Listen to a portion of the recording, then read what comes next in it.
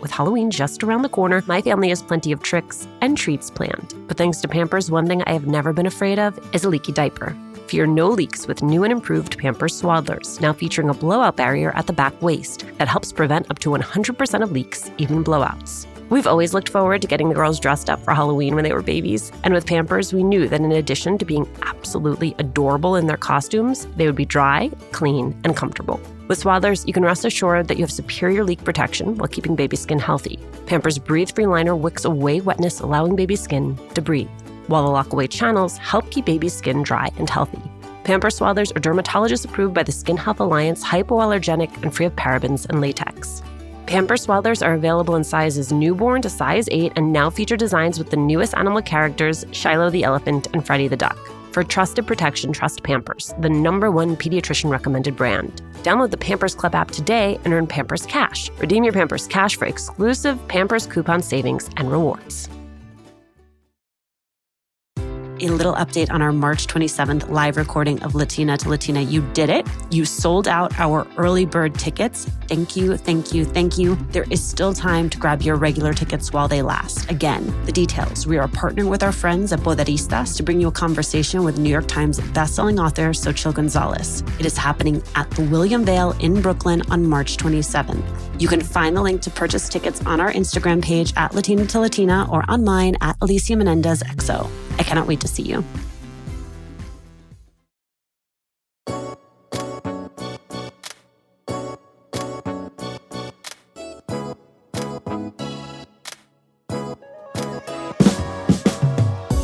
Carolina Saavedra knows how to tell a great story. She's worked on documentaries like The Day I Met El Chapo and Jennifer Lopez's Halftime. And now she is the showrunner on the new docuseries airing on MSNBC and Peacock, Leguizamo Does America.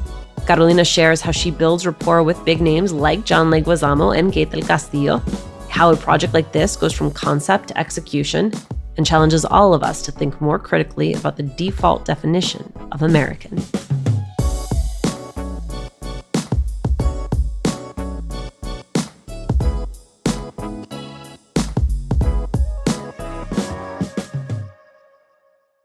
Carolina, thank you so much for doing this. Oh my gosh, my absolute pleasure. Thank you for having me. Carolina, growing up in Chile, were you by nature a storyteller? I think so. And I think who gave me that gift is my mother. So my mother was a child development educator. And as we were growing up, for instance, my brother and I weren't allowed to watch TV very often. But what my mom did do is something really incredible, which is she drew a television set on a cardboard box. And then she would sit us in front of it and she would have us tell her what stories we were seeing. Like truly developing our creative juices. And it must have stuck with me because truly there's something about wanting to tell stories that has been part of my DNA from that point forward, for sure. I think a lot now as a parent about what is developmentally appropriate. How much did your parents feel comfortable sharing about your departure from Chile? You couldn't help but be aware of what was going on in our country as we were, surrounded by tanks in the streets. And whether we truly understood the conversations that were going on around us, I think all of that stuff was definitely sinking in. For me, there was always in my household, we listened to Victor Jara and we listened to music by people who had been assassinated by the government. Pablo Neruda was something that was always in discussion, his poetry. But it wasn't until I was, I want to say around 11, when our parents sat us down for the first time and really kind of explained to us in detail what had happened to us in Chile. Even growing up in Iowa City, where we ended up because my father became a teacher assistant at the University of Iowa, where he obtained his doctorate. That was something that was constantly in discussion in our household. There were about, I want to say 6 other Chilean families studying at the University of Iowa as well. So for the first 7 years that I lived in this country, I was surrounded by Chilean families, all of whom on some level had been been affected by what was happening in our country. Our gatherings were with those Chilean families. My father would pull out the guitar and start singing songs by Victor Jara. And so between the storytelling that my mother injected in me and then also the politics that I basically grew up around, it kind of was the perfect formula for making me who I am. You really make your own way. You go to Stockton University. They don't have some big film unit. It's not that you're going there to study that. You kind of study everything else that will inform your work. The big thing I want to dig into with you, Carolina, because I have so many mentees who are in this space by nature of my being in television news, is there are a lot of producers who try to go through the normal pipeline, right? They work at a broadcast network, they work at a cable network, and at some point they realize I really want to be in the field and I really want to be pursuing projects that mean something to me and where I have more agency over the type of projects that I am trying to take. But it is very opaque how you get from being a producer on a television show where you have a check that clears every 2 weeks and you are not in the hustle of trying to make money to what it is that you do, which provides an incredible amount of creative freedom, but also then requires an incredible amount of hustle. How did you make that leap from being on the inside to being a freelancer? The leap to being a freelancer was not really a choice for us because I was a staff employee at MSNBC in the doc department. And then MSNBC did away with that. And they basically started to outsource all of their content. The freelance life is really, really hard. And when you don't have parents who can just tell you, hey, I've got your rent, I've got the ability to support you for the next year while you go out there and really just pursue the things you're interested in.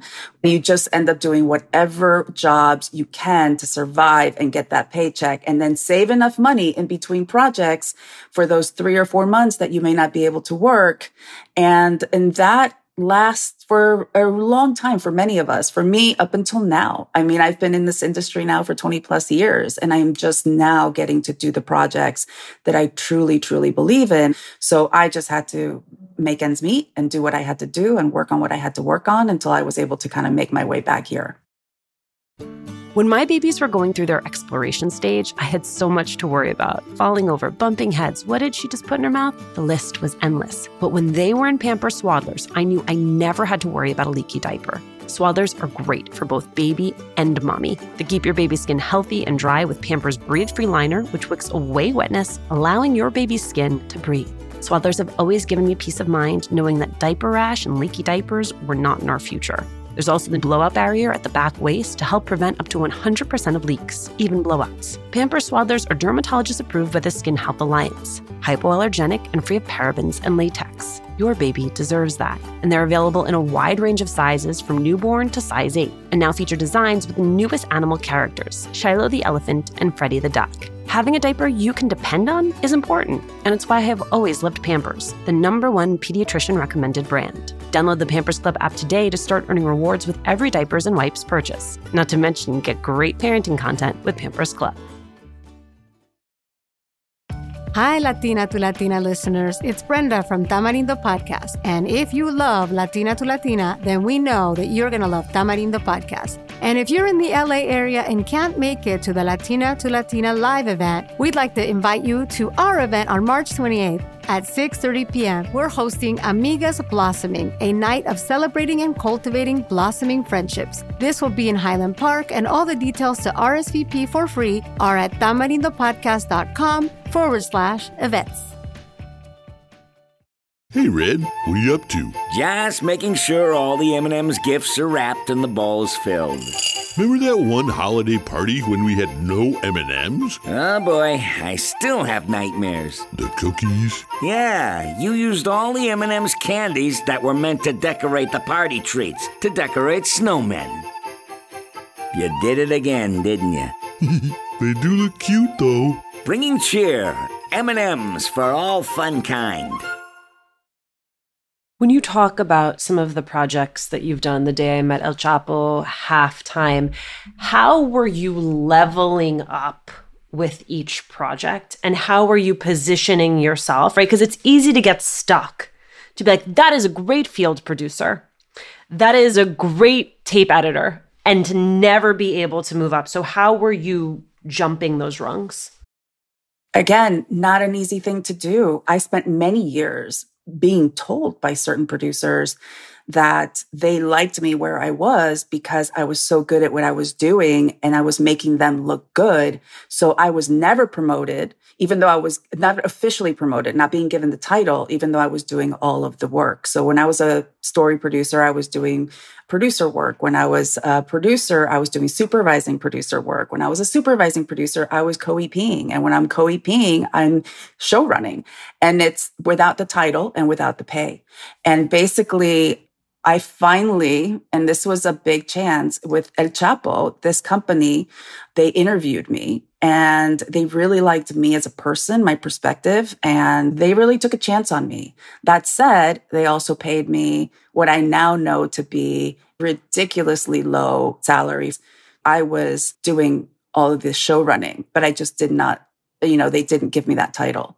And so I knew at that moment, okay, I'm going to take a lot less money than I'm going to deserve, but this could be a really big thing for me, period, in terms of my career.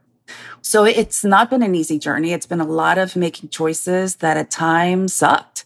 I was working on that show nonstop. I mean, around the clock. When you average out the hours that I was working with the pay, I was at times making less than minimum wage.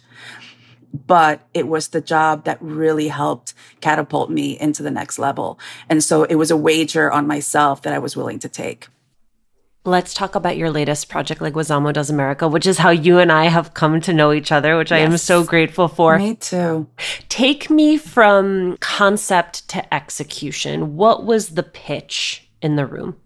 Well, I wasn't part of the pitch in the room initially. That was something that John and his producing partner and the director of our project, Ben De Jesus, had been pitching for about 7 years. At the time, it was really kind of like just a celebration of our culture and our people.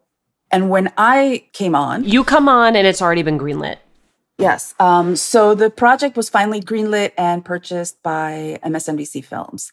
But I came on and I had essentially 2 months to develop 6 full episodes. What I initially saw was a 4-page deck that very loosely covered the kind of show that it would be, celebrating our stories, etc. And at the time, it had some segments in it that were more comical, where John would play characters, etc. So I grabbed onto that and I started to add my thing to it, which is always historical context. It's always giving people a perspective that they don't usually have about us. It's the why, it's the how. It's not just, this is what it is. Look at our great tacos. But it's like, why is this family here? Why did they end up coming to this country? It's all of that stuff that I feel is fundamental to telling our stories. And so in about a week or two, I had written a template script of what I thought the show should be. And the studio and I went back and forth, and then we started developing the show. And so I hired 3 incredible producers, all female. And together, between us and the field producers that I also brought on, which all but one were female as well, we started to really develop these 6 episodes. And what I did is I made sure that every day when we met at 10 o'clock, everyone jumped on the Zoom and it became a writer's room. And it was all of us sharing our stories, giving our input, helping one another out. The producer for New York City and Puerto Rico, she was helping also kind of guide us with the Chicago story, because it's a story that really focuses on the Mexican-American experience. And she's a Mexican-American. So for me, it was imperative that we all kind of work together to make this series what it actually is and what it became. And obviously, part of the creative process was also bringing that to Ben and to John and letting them know what it is that we were discovering. And they were always on board, very enthusiastically supportive of our team. And John was just this creative force that can't be stopped. And he's so willing to go wherever we wanted him to. And really, we always created all of this with him in mind, right? That's part of my job, is to make sure that everything feels authentic to John. And so it was when I first signed on, I also, although I was already a fan of John's, I went and did extensive research and pretty much watched every single YouTube interview that he had ever done, really to get to know what mattered to him, what his whole vibe was when it came to politics, the pain that he was in before he wrote Latin History for Morons based on what had happened to his son and the bullying that he experienced for being Latin American. All of these things informed the kind of stories that we were going to go after. I think very quickly he understood that we understood him. And so he was able to just kind of relax into the process. And we worked really well together collaboratively every step of the way. I would argue, this is the way I see it, and you can tell me if you see it differently, which is I always feel that part of my job is to show up as who that person needs me to be in order to reflect back the greatest, highest version of themselves.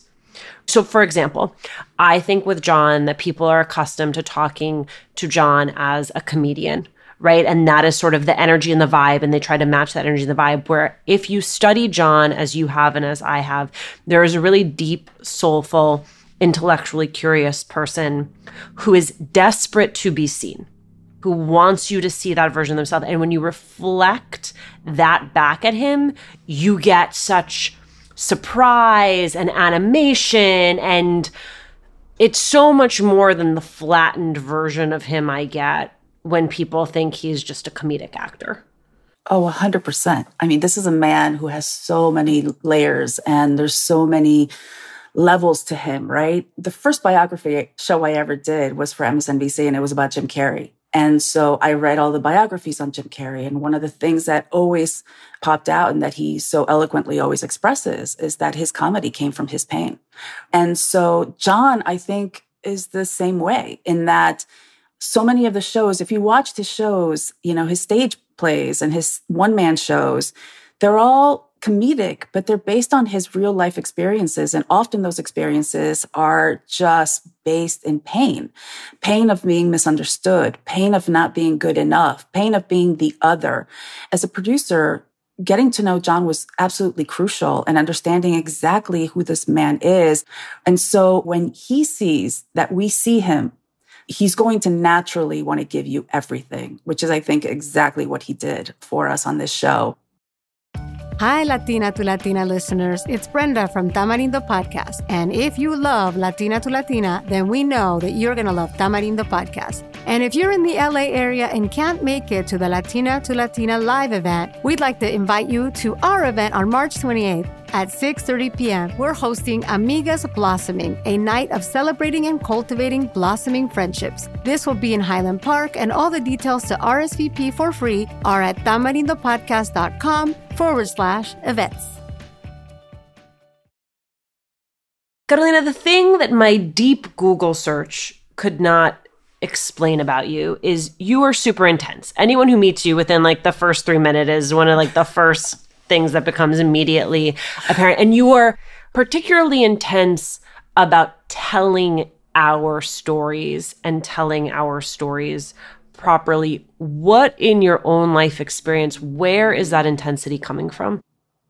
Well, I think because I was this kid who grew up in a dictatorship, who knew and understood very early on what it is to be an outsider and the history of what caused me to be an outsider.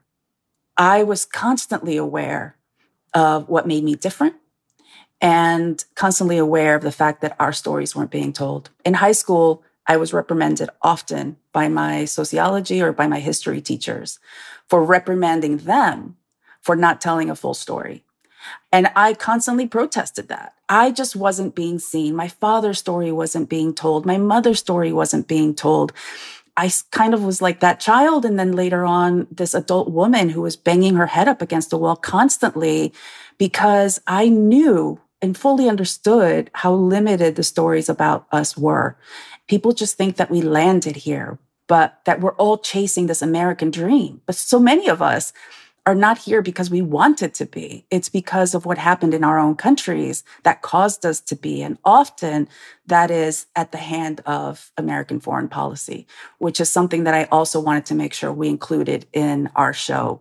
Because a lot of Americans are under this impression that we're all just here trying to take people's jobs and that we're chasing this dream that's only promised to us here in this land. But I can assure you that I would have thrived in Chile as well. My parents never wanted to be here. Our story is one where we were kind of forced to be. And so the full picture of what the immigrant story is in this country has never been told.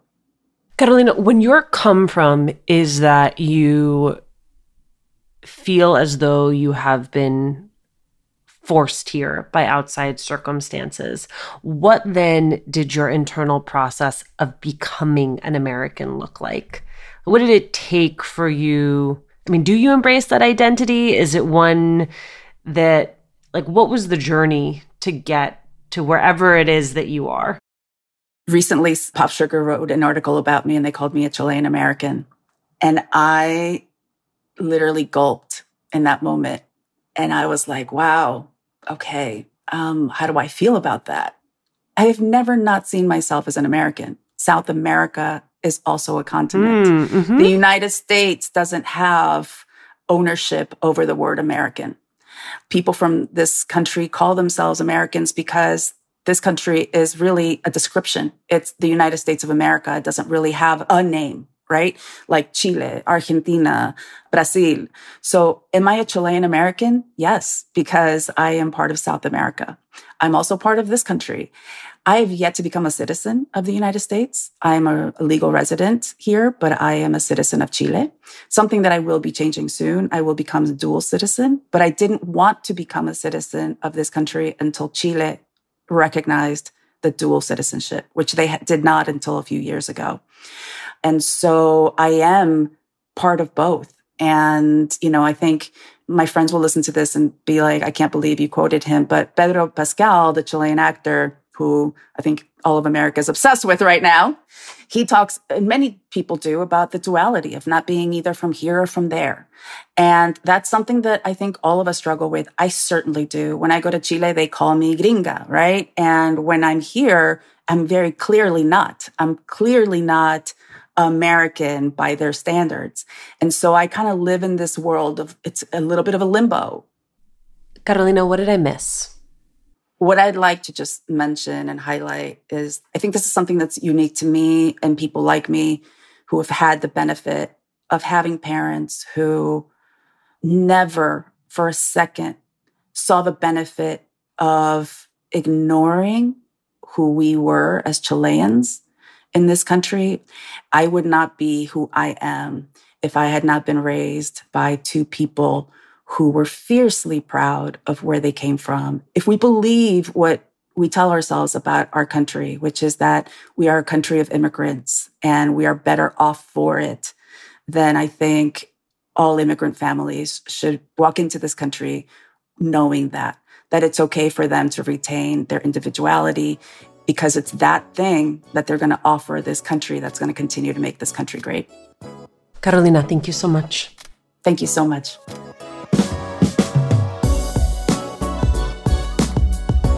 Thanks for listening. Latina to Latina is executive produced and owned by Juleka Lantigua and me, Alicia Menendez. Paulina Velasco is our producer. Kojin Tashiro is our lead producer. Trent Lightburn mixed this episode. We love hearing from you. Email us at hola@latinatolatina.com.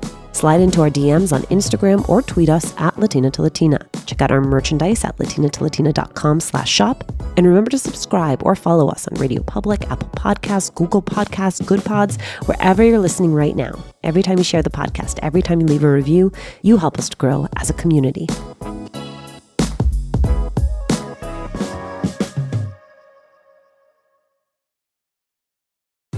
little update on our March 27th live recording of Latina to Latina. You did it. You sold out our early bird tickets. Thank you, thank you, thank you. There is still time to grab your regular tickets while they last. Again, the details. We are partnering with our friends at Poderistas to bring you a conversation with New York Times bestselling author Xochitl Gonzalez. It is happening at the William Vale in Brooklyn on March 27th. You can find the link to purchase tickets on our Instagram page at Latina to Latina or on mine at Alicia Menendez XO. I cannot wait to see you.